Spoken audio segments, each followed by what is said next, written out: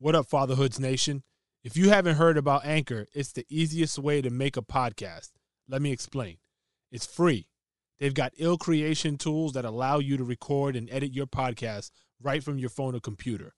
Not only that, but Anchor will distribute your podcast for you so it can be heard on Spotify, Apple Podcasts, Google Play, and all that. You can make a little paper from your podcast too, with no minimum listenership. It's everything you need to make a podcast in one spot. Download the free Anchor app or go to anchor.fm to get started. Yo, be a father. If not, why bother, son? A boy can make them, but a man can raise one. Be a father to your child. Be a father to your child. This is KGB. What up, it's DJ EFN. Yo, what's good? It's your boy Manny Digital, and we're back with another Fatherhood's Epi, baby. That was terrible. Yeah, well, you know what? Baby, huh? You didn't like Baby? No, I didn't like Epi. Ah, bueno, métetelo por el fuich. What the fuck? Métetelo por el fuich and then you exhale? Somebody, I think you métetelo por your fuich. Yo, wait. Do you watch Power? No. We were talking about this off air, but we're gonna bring it into this conversation now. No, I haven't watched it. It sounds like I should by the sound of it from So you and a couple friends. I have to publicly shame both of you because you guys are missing out on amazing television. And wait, you watched Euphoria yet? I haven't finished. Yeah, no, I need that. I need to go watch that for real. So is Power real quick? Is Power as good as The Wire? Because then I'll watch it if it's like that level of TV. I wouldn't. There's not. I can't compare anything to The Wire. The Wire was just so crazy to me. Nothing really compares. Power's 50s series, right? Okay. Correct. All right. So, spoiler alert for those that are listening and you haven't watched episode 7 of the current season of Power. Now, in this episode, the mother, the main lady of the show, she and her husband, they're big drug dealers, or they used to be. They're trying to leave that life.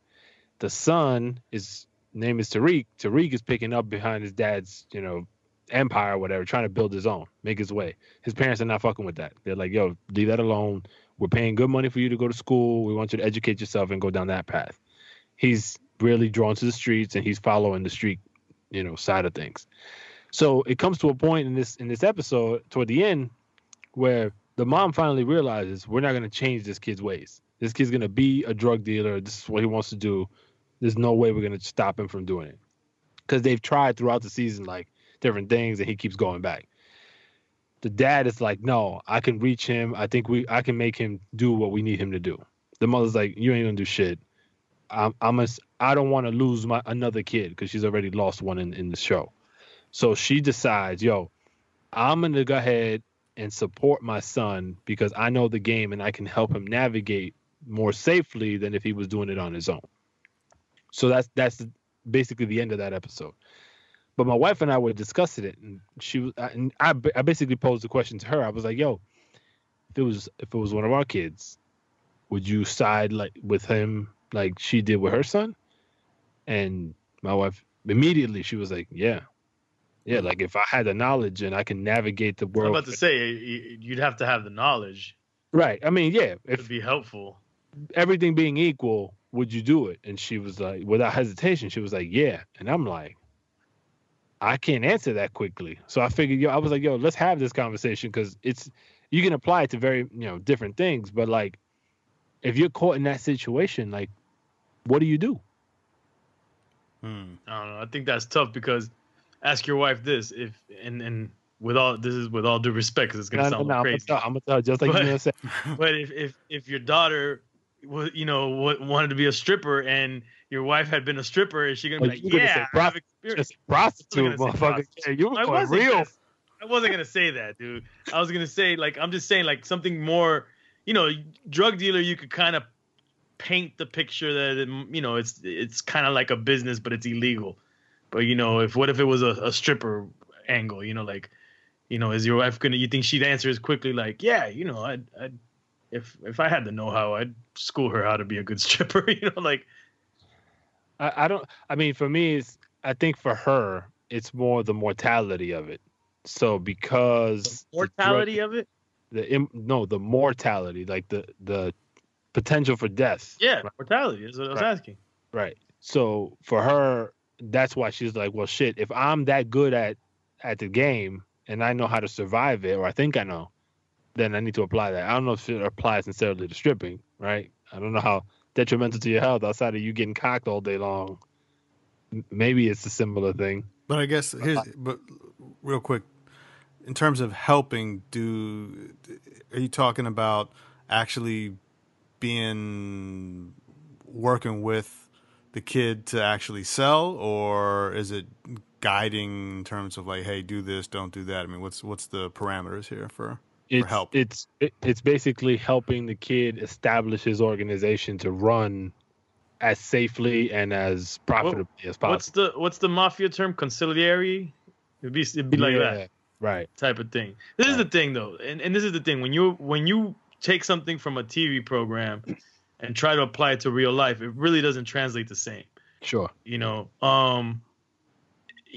I think that, I don't know, man. I don't think it's that easy to be like, oh yeah, for sure I do it, because at the end of the day, then now the whole family gets into there's racketeering laws, there's RICO, all that stuff. So I don't know, man. I don't see that translating the same way and it being like a whole happy-go-lucky family and we're like a mafia now. It just doesn't last. Fine, Killjoy.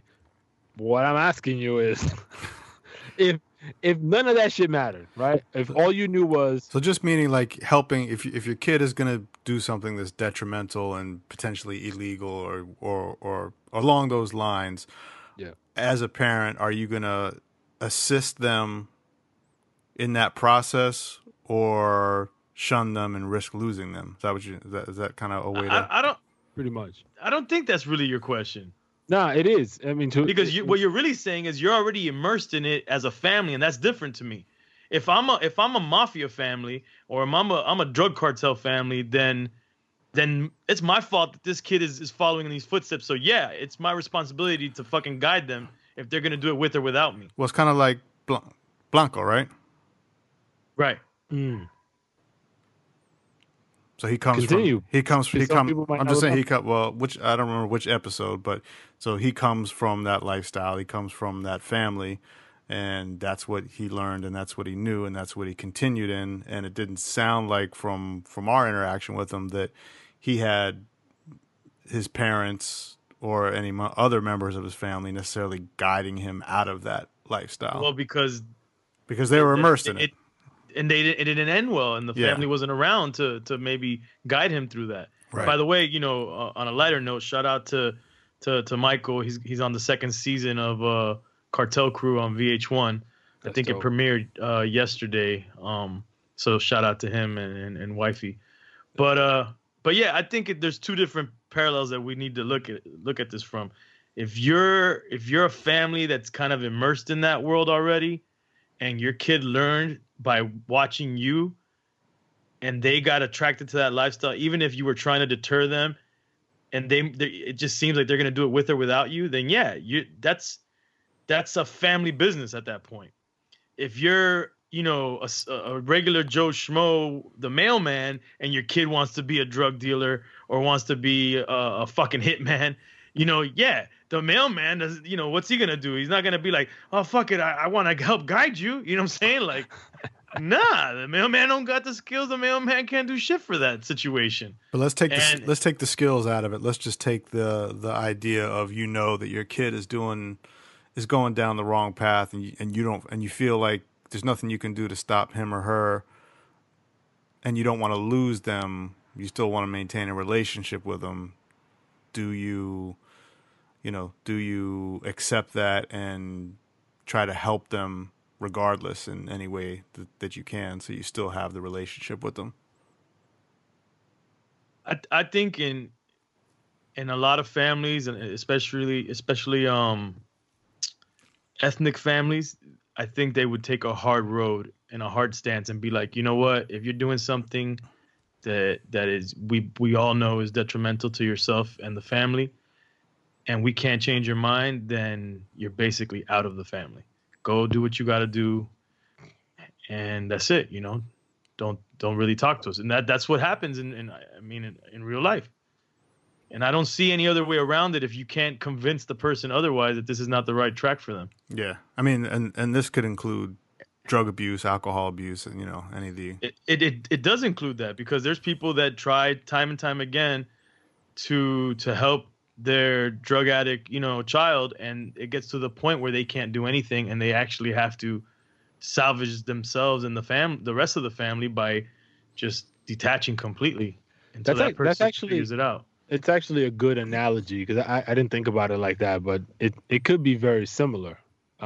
Because like at that, like the comparison is like, all right, so if your son or daughter is an addict, you supporting that habit basically is the same kind of thing, right? So you're feeding them the drugs or whatever, or even just keeping them sheltered and keeping them safe, but yet allowing them to still continue to do what they're doing. I mean, that tends to be like the biggest kind of confusion with families, where you don't want them out in the streets, you worried about them, not being safe, not eating, whatever. But by keeping them sheltered and by keeping them safe, it's still enabling them to continue to do what they do. So it's one of those catch-22 situations. And it also depends on two things: the age of the child at one point, and the resources that family has at hand. Because if that child time and time again, and now is in adulthood, isn't changing, there's not much you can really do to change an adult at that point. Mm-hmm. If you've tried, if you keep hitting your head against the wall and it's not working. And then also there's families that have more resources than others that can afford to keep throwing money at the situation in terms of like help and paying people to hunt, find their kid, investigators or social workers, medical attention, putting them in rehabs and this, that, and the other, or if in the situation, if you want to take your kid away from crime, you might have the resources to help them start a business and kind of like deter them in that way and like try to get their skills into another step. But you have the money. Hey, look, I'm going to just dump all this money into you starting a business. But not every family has that. Well, also, here's another way to look at it. I mean, if we're going to talk TV a little bit and how it relates to things that happen in real life, you guys have watched the Wu-Tang show on Hulu at all? No, I haven't had a chance. No, sir. It's pretty good. It's pretty good. It's worth watching. I mean, some of it's fictionalized to an extent, and I believe it's based on the stories. Yeah, that's what But RZA and his brother, they're doing stuff, they're hustling, and they're bringing money in and paying the rent, buying food, all that kind of stuff, which happens, with a lot of families. And the mom is well aware of it, right? So the mom is counting on them. She's working, at 9 to 5 and all that stuff, but what she's doing isn't cutting it for the whole family. So she's fully aware of what her sons are doing, and she knows that it's illegal, but at the same time, it keeps the family afloat. So I know, there's a lot of situations in real life that's like that as well. So that's similar in nature to what we're talking about here. And I think that reverts back to what I was saying in terms of resources. If you're a family with very little resources and you're at the bottom of the totem pole and you don't have many choices, then that's, what I'm saying? Like it kind of like it normalizes certain things, right, that wouldn't normally be normal, because it's like we have no other choice. It's survival of the fittest. Yeah, no, and that's true, and that's kind of what what I think. When we discussed it, I was like, "Damn!" to my wife, like, "Yo, you answered that really quickly, and I don't think you took the time to really think through this shit." But for her, it was that clear cut. It was like it's either survival or risk losing this kid without me doing anything at all, right? So for her, it was like trying is better than not. And I mean, it's deep. It was like the way it ended, that episode, I was like, it really had me like thinking. Like it was a real thought-provoking moment. So shouts to them. Like it's a really good show, and season's looking like it's going to wind up pretty interesting. Got a lot of buzz going on. I'm going to have to check it out as soon as you guys check out Euphoria as well. Did you finish the season? Euphoria? Yeah. Yeah. Oh, okay. I'm gonna catch up, bro. I'm gonna do you that solid. Yeah, go watch Wu-Tang instead. Snowfall's ill too, though. That's bananas. That's my show. Do you have this issue, E, where you're trying to get TV time, watching your own or watching with your lady, and It's terrible nowadays, man. you can't find time, right? Nah. And then the time that I do have is when everybody's sleeping, and I'm tired at that point now. But do you ever come across it where you're, maybe you just put the baby down for a nap and you guys find a window like an hour where you guys can actually sit down? Does the baby come in the room and then you got to shut shit down, or like?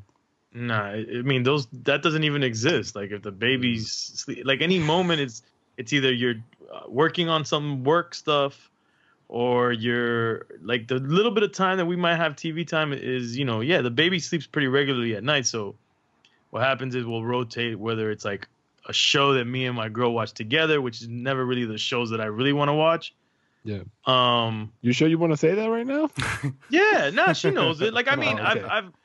I'm not saying that I hate the shows. It's just right. I would rather watch some of the other shows, but whatever. And I actually rather play some Xbox and play some Call of Duty and shit. There's some Call of Duty. So so whatever, man. It's all stretched thin and nothing really gets done well. How about you, Kay?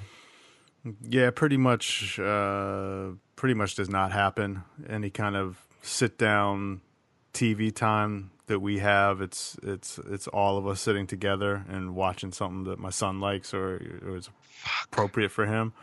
Sometimes we'll try to find a movie that we're interested in as well that would work with him. But anything besides that, what happens to me is maybe sometimes late at night,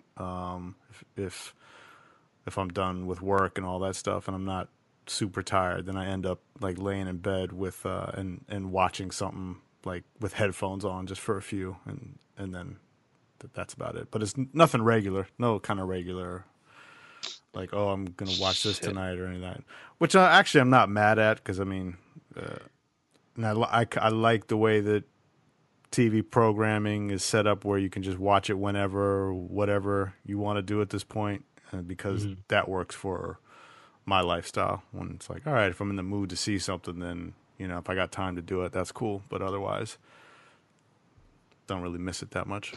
The best time is flight time, bro. Yeah, you binge the shit out of everything. Yeah. But for me, like my wife and I, we try to make that a thing where we try to find a couple, at this point, we probably try to do it like 3 or 4 times a week. Find an hour, but where it makes sense, because the kids got to be on their way to bed or busy doing some other shit far away where they can't hear what we're listening or watching.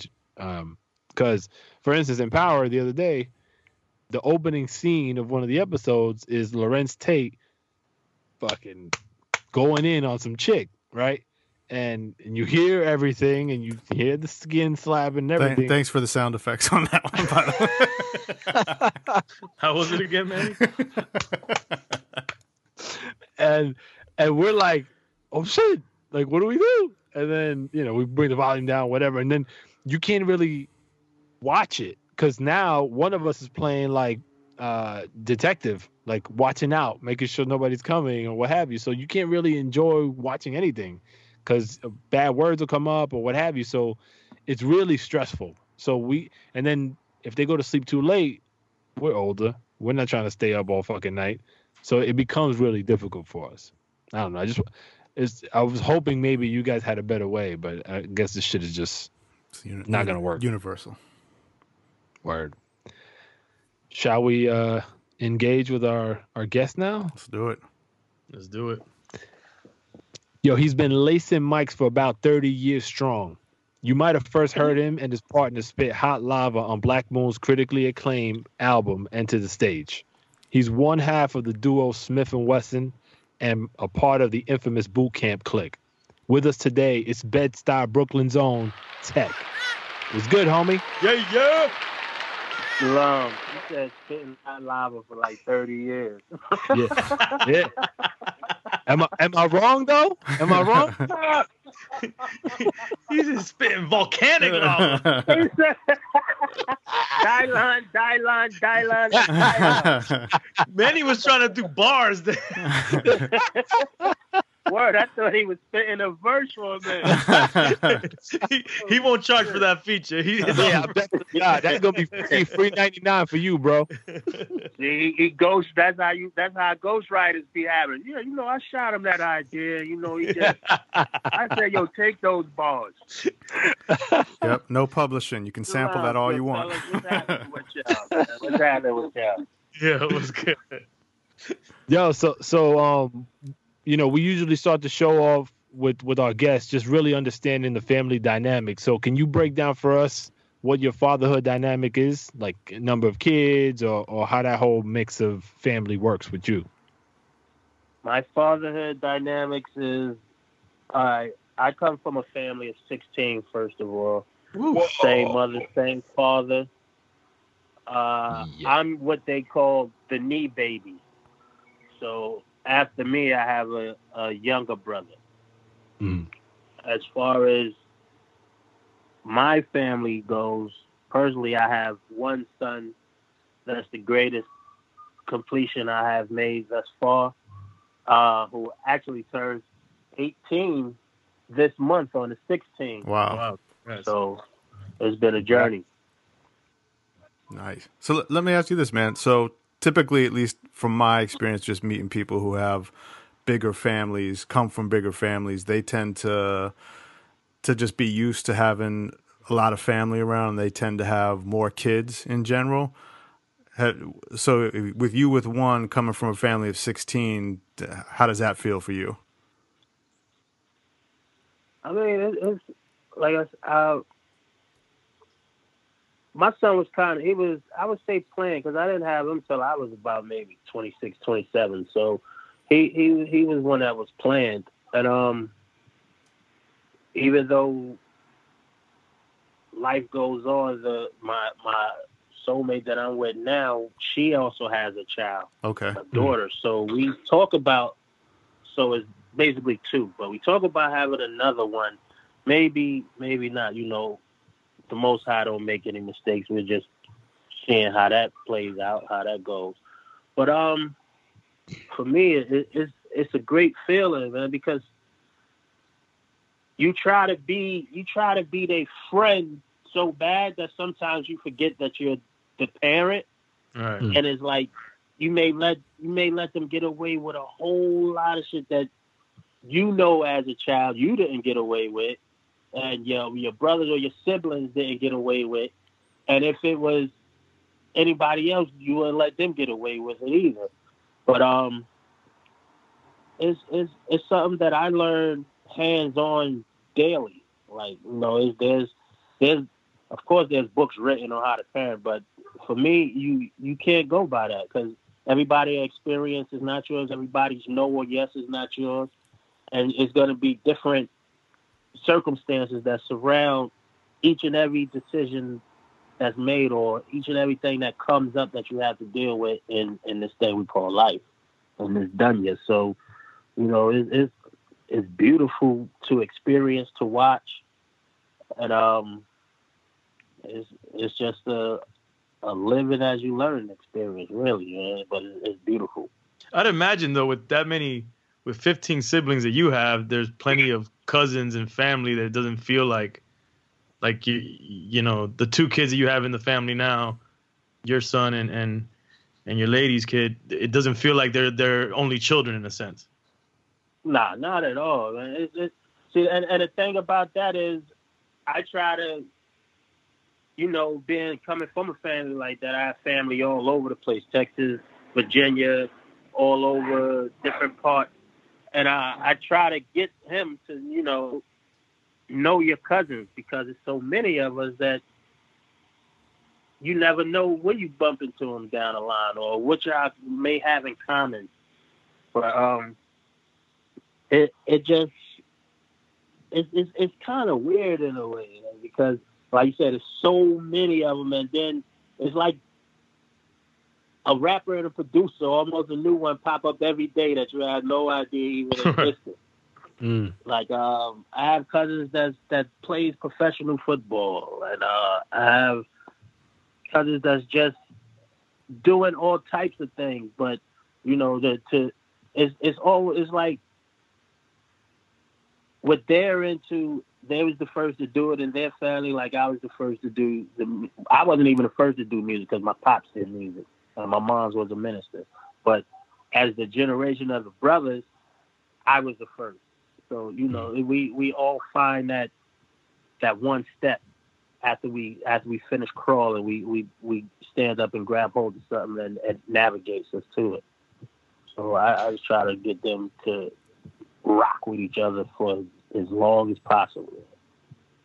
What how challenging has it been, you know, when your son was born and you managing your career?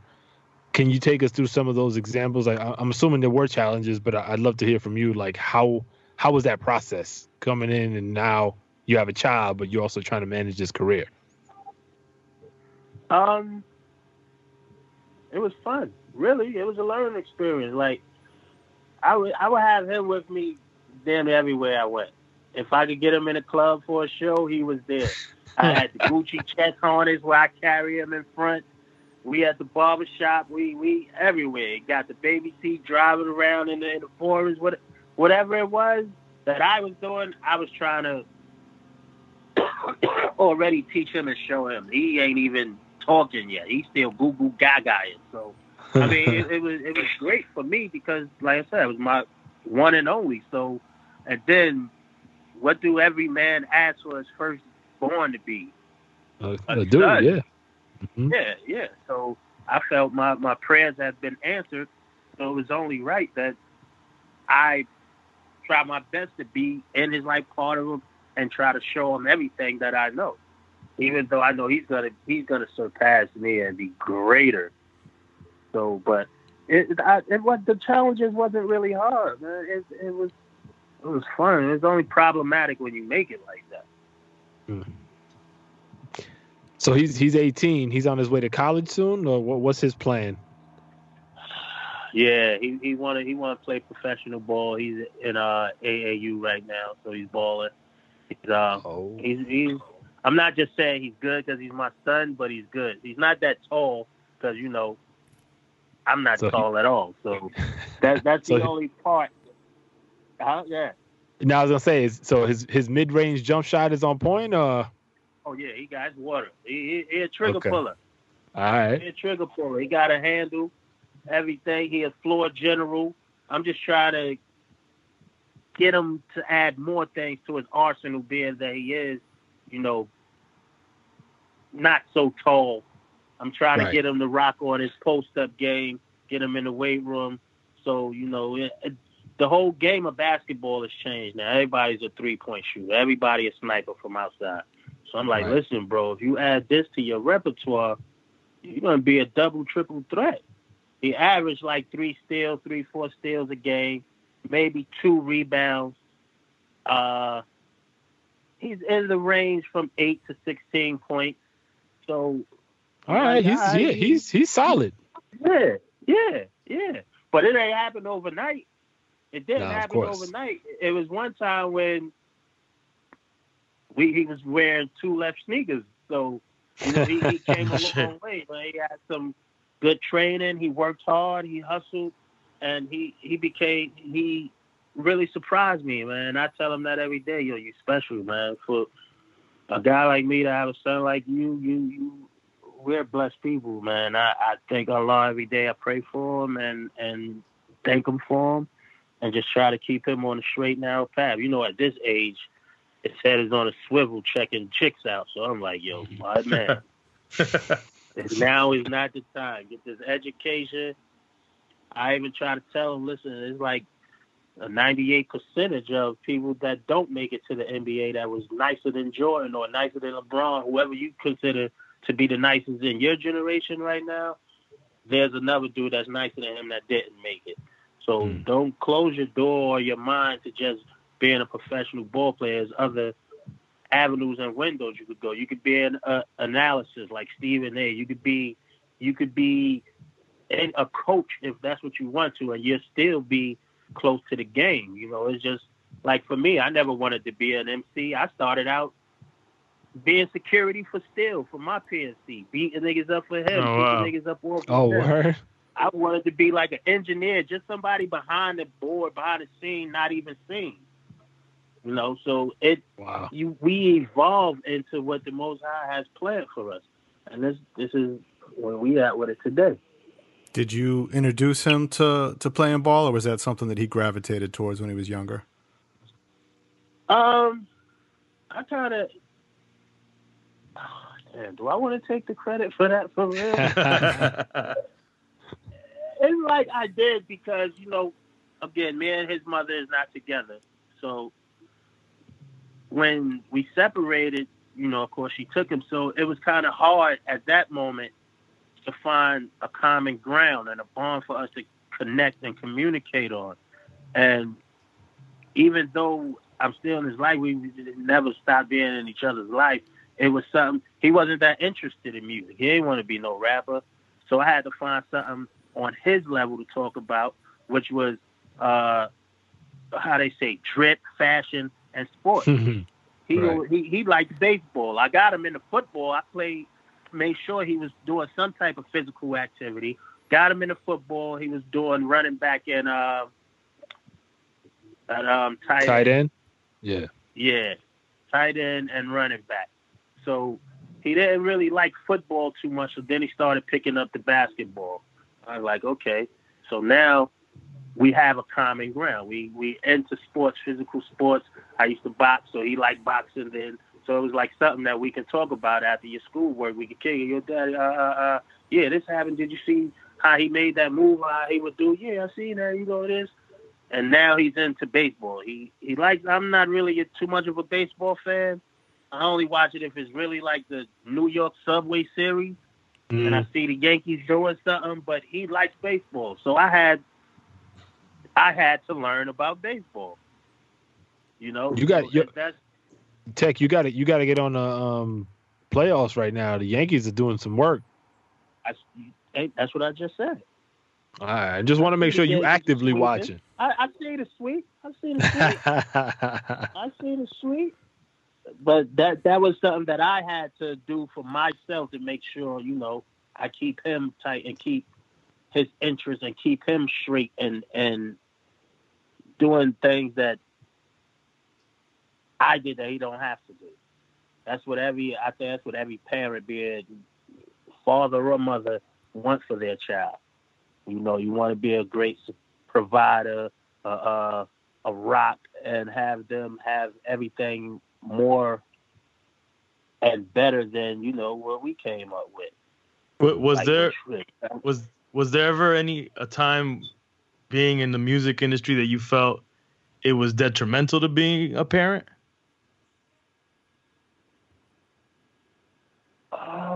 Nah, not really, because again, he kept him shielded from that. He didn't really know who his dad was on the music scene like that. And that was done, you know, on purpose. All right. We kept him away from that, and it provided him with a better life, provided me with a better life, so I was able to provide him with a better life. So it was really nothing detrimental.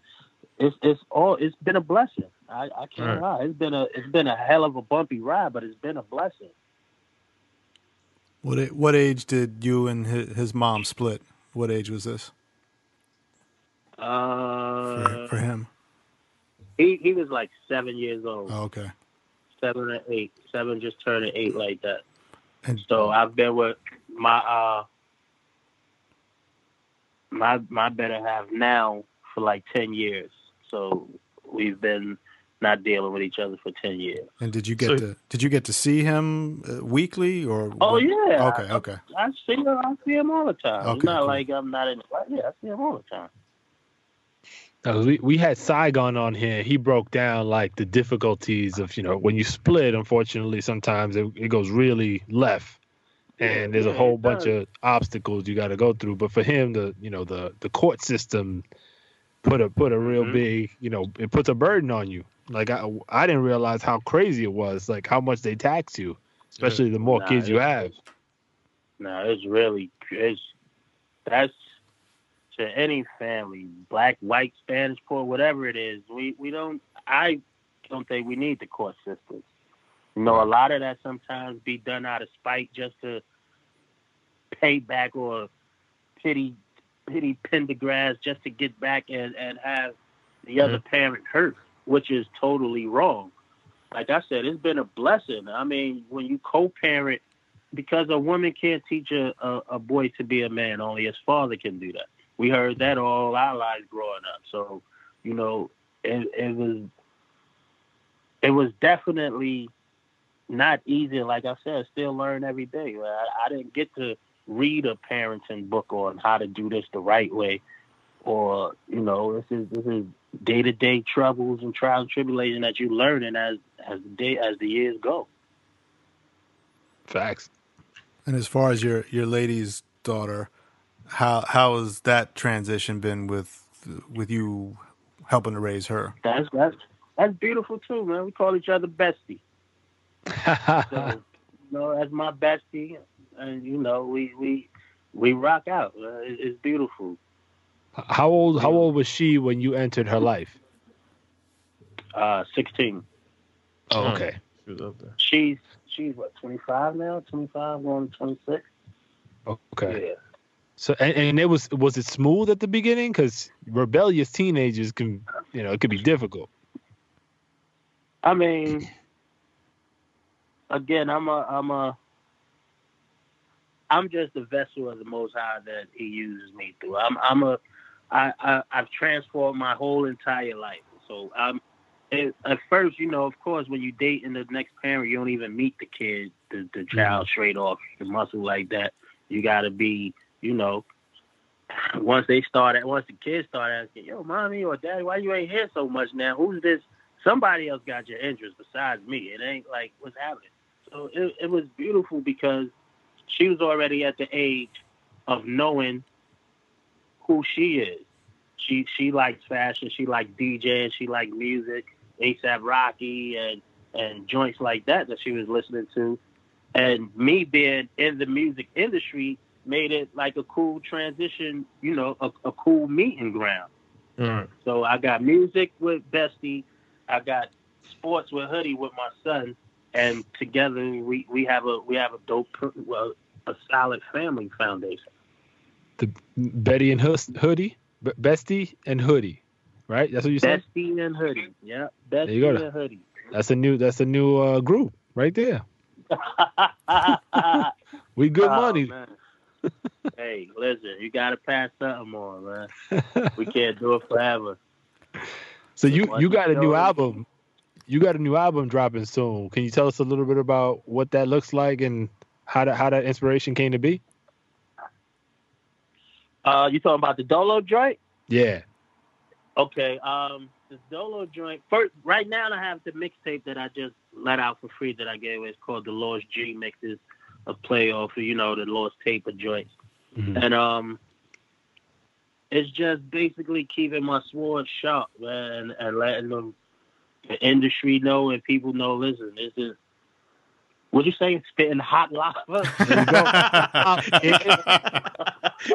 We're gonna have to use that one from now on. We're gonna make T-shirts of that. Yeah, if you ain't a hot lava spitter, then you can't talk about it. Man. But yeah, it's just, you know, reinventing yourself and staying relevant. So that's the mix CD, and the album, which is following shortly, is titled Priceless. And that, you know, we lost our brother Sean Price. Without him, we're priceless now. Then just having another play on an outlook of life, me being maturing and reinventing herself and finding out, going through a bunch of things and learning to become a man, not just because you getting older in age, with your mind frame and everything has to change, and just realizing life is priceless. Because there's suckers out here in the world that would try to cheat you out of your freedom, that would try to trick you on purpose just so they can get up on you. Right. You know, so just learning that and going through that, losing my brother, I was like, you know what? I'm gonna call this Priceless, man. That's gonna be my joint right there. That's dope. What about Smith & Wesson? Anything in the works? Well, you know, we got the All album we working on well, that's done, my fault. Of course, we put that there, shooting the next visual for that. And we just came back from Bogota, Colombia yesterday. Oh, y'all, so we constantly put it in. It's not like I'm trying to go solo or nothing. I know my plays, Smith & Wesson, that's my PNC for life, my partner, my brother. And, you know, it's just, like I said, if it wasn't for him, he actually wrote my very first rhyme for me. So if it wasn't for him, I would not be doing this. Wow. And, we just working it. We got some tour dates coming up. We're supposed to hit Chile in December. I think it's like maybe 3 or 4 joints over there. Then, you know, this whole summer, basically half of the summer, we did the All Tour, which was all Europe and Germany and those places. We've been rocking with a live band from Czech Republic called Champion Sound. We actually did a live album with them on the road. So, yeah, you know, the grind don't stop, man. You just don't get your deal and sit back or get a new budget. You still have to put that work in, man. The grind don't stop. You got to keep spitting that hot lava. Bang it on my chest. I've actually got a new video to shoot tonight. I'm supposed to start that at like another, I think at like around 9, 10 o'clock. Yo, for the joint called Eastside, produced by my man DJ Fu. Oh, that's what's up. You doing that tonight, you said, the video? Yes, sir. In Brooklyn. Okay. Y'all can pull up. I wish. But we wouldn't be mad if you want to incorporate the Fatherhoods in a Hot Lava verse. It's fine. Good. I could use the bars. It ain't gonna be no copyright infringement. It's a free license. You can run with that whenever you want, brother. I be walking around and yo, son, did you write Hot Lava? It's documented, baby. All the episode out. It's all legit. Oh shit! Hot Lava. Can't lie your way out of this one. Can't lie your way out of this one. I got one last question for you. Let me ask you: are all of y'all fathers? Oh yeah. Yeah. Yep. Absolutely. I'm probably the one with the youngest. My daughter is about to be 17 months old. Who's this? Effin? Yeah, EFN. Yeah. Right. Manny? I thought you had an older daughter. Nah, I got goddaughters that live in New York now. Actually, a 22-year-old, a 19-year-old, and a 16-year-old goddaughters. Yep. Oh, so that's probably the one I seen you in the flick, which is probably why I said that. Yeah. They're damn near like my daughters. Right. So let me ask y'all: Does being in the industry, like the way y'all have a hold and a grip on the industry, that the way y'all do it with this format, does it bring any uneasy compromise or anything between y'all family? Shit, that's what we talk about all the time. I mean, for me, being that I have a toddler at the crib, it's just been a matter of trying to adjust. You know, me being older and now and having to adjust now to having a young child. It's been an adjustment period that I've been dealing with. It hasn't been any turmoil. You know, it's just been adjusting. It's just been difficult to balance work and you know, besides doing these podcasts, we're doing all kinds of other things. And we always talk about trying to find inspiration. And when you got a baby crying and you need to change a diaper and you need to help in that way, you know, that inspiration goes out the window sometimes. And also feeling like guilty. So if we're out traveling or doing stuff for work, it's like, how do we, you know, you get those guilt. The time and then if you're not there and something's bad's going down or whatever, it's just how do you shake that guilty feeling and try to get the work done and stay focused, but at the same time, you know, make sure that your family's taken care of. So I think part of the reason that we started this was just so that we could all talk about it and hear about it from other folks as well. Basically, I think it's dope. Thank you. Yeah, we realize, you know, you as a man, we as men tend to just fall into our own little silos and think we got it all figured out. And when we started rapping, it was like, oh shit, this is how I look at it, and this is how I handle it, and that shit tends to help you because you're not probably thinking about it that way. So it's been a nice little thing that we've been doing for a minute, but we decided, let's just open it up and let other people hear it, and maybe they might like it too. And I appreciate it. That's what I was gonna say because as a man, that's just it. Like we too manly to talk. We talk amongst each other, not knowing, not even realizing the therapeuticness of talking to somebody else besides probably our wives or in a congregation like that. That it helps us. You know what I mean? Right. And I think this is a dope platform the way y'all did it. You make it even comfortable to talk about. Appreciate it, man. Or Kay, you had a question? Yeah, I have just one last question for you, man. Is going back to being a family, from coming from 16 siblings. Your dad, how with that many kids, how did your dad manage time with you, and how important was the attention from your dad for you and in that scenario? That's a whole nother chapter in the book right there. That's a whole other podcast. No, I mean, for a long time, my dad was a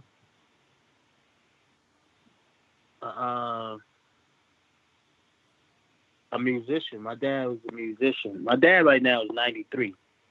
Wow. Oh, bless. My dad was a musician. He used to rock with James Brown sometimes. He sat in for him. He's a sax player, a drum player. He plays the bass. So, he was on the road a lot. So the time for me, like I said, I was during that time the youngest. And then I had a little brother. So there really wasn't that much time for me and him, but I had older brothers and uncles and sisters. So I was looking up to my brother that was right older than me. And then, my other brother, my oldest brother, I had a brother that played for the Dallas Cowboys, John Williams, that might have played 1 year. So, it was always physical with my family, with the boys, with the men in my family. So from there, I watched my other brother who had a career in the military as a drill sergeant. That's why I say in the all, those fatigues was part of my life for real, private. Like that was something that we wasn't a wealthy family. So I used to wear his combat boots and his actual army uniform to school. So, that's where boot camp really came about, making fatigues fashionable. Mm-hmm. Now you get a little bit of money from doing what you're doing in the street. Me watching my next other brother who's in the street and doing what he's doing. Now I'm learning how to fight, which introduced me to the world of boxing and 52s and shit like that, and beating up niggas and all this other crazy shit. So now I'm introducing to the whole another world of street life. We go meet Decepticons. So now I'm part of this. This is my other family of brothers and sisters, Decepticons, Deceptinettes. Now it's still fatigue, but now our boots got trees on the side. It's Timberlands. Now it's looking dope now. Now my hair is wavy now. They think I'm a Dominican black baby now. But for me, all I knew was pain and physicality. I didn't speak much. I was still kind of shy, so I was just quiet, deadly. That's all I wanted to do was hurt. That's all I knew. So the time for my dad, it wasn't really none until I got older. And then my mom set me down and put me on to how he was rocking and rolling and a true Rolling Stone in the streets and going from state to state. And I'm like, well, shit, I guess it's hereditary. But knowing that, I tried to separate that from me and my son now. So that's why you asked me, do I see him? Yeah, even though we separate, yes, I make time. If I had to have a show booked for or cancel and tell them, listen, don't book nothing around from the 16th to the 21st, this birthday weekend. So I can't be out of the country or out of town nowhere. At least I have to be there for the birthday weekend. Then you put the shows back on. Then we move back out. You know, and then my partner does the same thing for him. He has 2 boys, Messiah and Genesis. So that's what made it really important to me to try to be the best dad and father or role model that I can be to mine. That's all I know. So I don't know if that answered it or, you know. Nah, you give us a whole bunch of gems right there. That's dope. Nah, it's good. It's good because, like, you know, your priority is clear. Your priority is your family and your son in this case in particular. Mm-hmm. And it's and you know, being such a lava spitting dude, right? Hot lava. You gotta say hot lava. It don't count the same. I want to see who's gonna make the first hot lava. You know, you guys. I mean, the whole Duck Down, but boot camp and you guys, Smith and Wesson, you guys had such a huge, and still to this day, I was talking to somebody today. And he mentioned you like off top. I was like, "Yo, favorite MC, go!" And it was like, "It's not one. It's Smith and Wesson." And so it's such still you still have a huge name out there, right? So it's got to be difficult in your shoes. Legacy, actually. Absolutely. And it has to be difficult for you to prioritize family sometimes because you got to be on the road. You got to go get that paper. And the fact that that's not even. I mean, you willing to compromise money for that, and that's a big mature thing to do. And I think it's something that people lost on people. Yeah, and I think it's important that it's spoken and heard because a lot of people are always thinking, "Oh, I got to get the money. I got to get the money because I got to take care of the family." But you know what you're saying is you are the bag. Yeah, You're exactly. not moving around healthy, your mind, like all this shit coming out in the news about how mental health is fucking. That's nothing new. That shit is nothing new. Why is it new now? Because it's what's happening to a younger generation now. Yeah. Like the opioids and all that, because it's happening to a different type of race now. That's not nothing new. We've been seeing crackheads in our hood. We've been seeing dope fiends damn near bending over, touching the ground, but standing up on the They don't fall, though. Right, they don't fall, but that smack be good as shit. Yeah. We've been seeing babies or this growing up with the minds of a 10-year-old in the hood, but not doing nothing crazy. Now it's like whatever medicine, I'm not a professional on it, so I'm just, you know, whatever it is that they're injecting them with or giving to them now that's supposed to help them. Right. Maybe they stop taking it. I don't know what it is, but this shit is wicked out here. There's some evil fucking monsters and people in the world, yo. Yeah, no, this shit's crazy. And, you have to keep your family safe from that and stay prayed up, however you do it. But you have to keep your family safe, and sometimes compromising money. That's how you do it. Mm-hmm. Because what you put out there is, especially you, man. You said you got a young one at home. That's a sponge right there. That's soaking up every word, every facial expression, and everything that you do. And for even my older one, you look at, come on, I see you on this. You know, all right, I want what my dad is rocking. I want the Yeezys. I want this fresh off-white stuff. I want a Gucci belt. So you have to still be able to separate it and provide at the same time, and also educate and let them know. Listen, it ain't about nothing materialistic. I lost that before. I've been burnt out before. I had to stay in a home shelter with my family before. That's shit that goes. It don't happen to everybody, but it happens in life. Some of these shits are unavoidable. Yeah. They're not pitfalls or traps. They're just trials and tribulations that's in life that we have to go through. Yeah, to get from point A to point B. At the end of the day, it's important to provide, and that's what we're all trying to do as men. But the real bag, what that bag does is provide the real bag. And for me, right now, it's seeing a smile on my daughter's face, or spending some time with her. That's the real bag at the end of the day. Yeah, you're providing time. Yeah.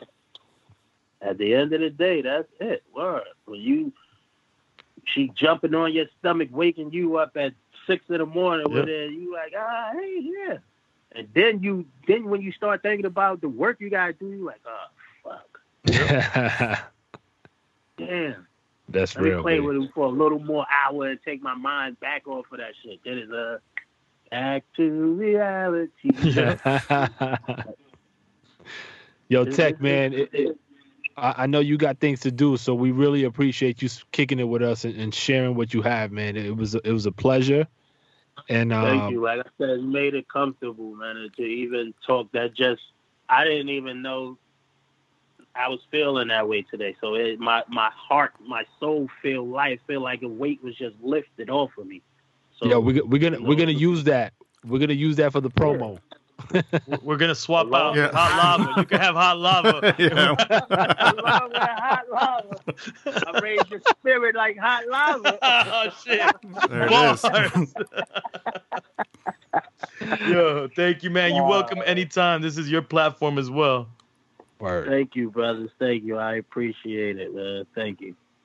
All right, family. Be good. Salute. Salam. Stay mighty. Peace. Thank you, man.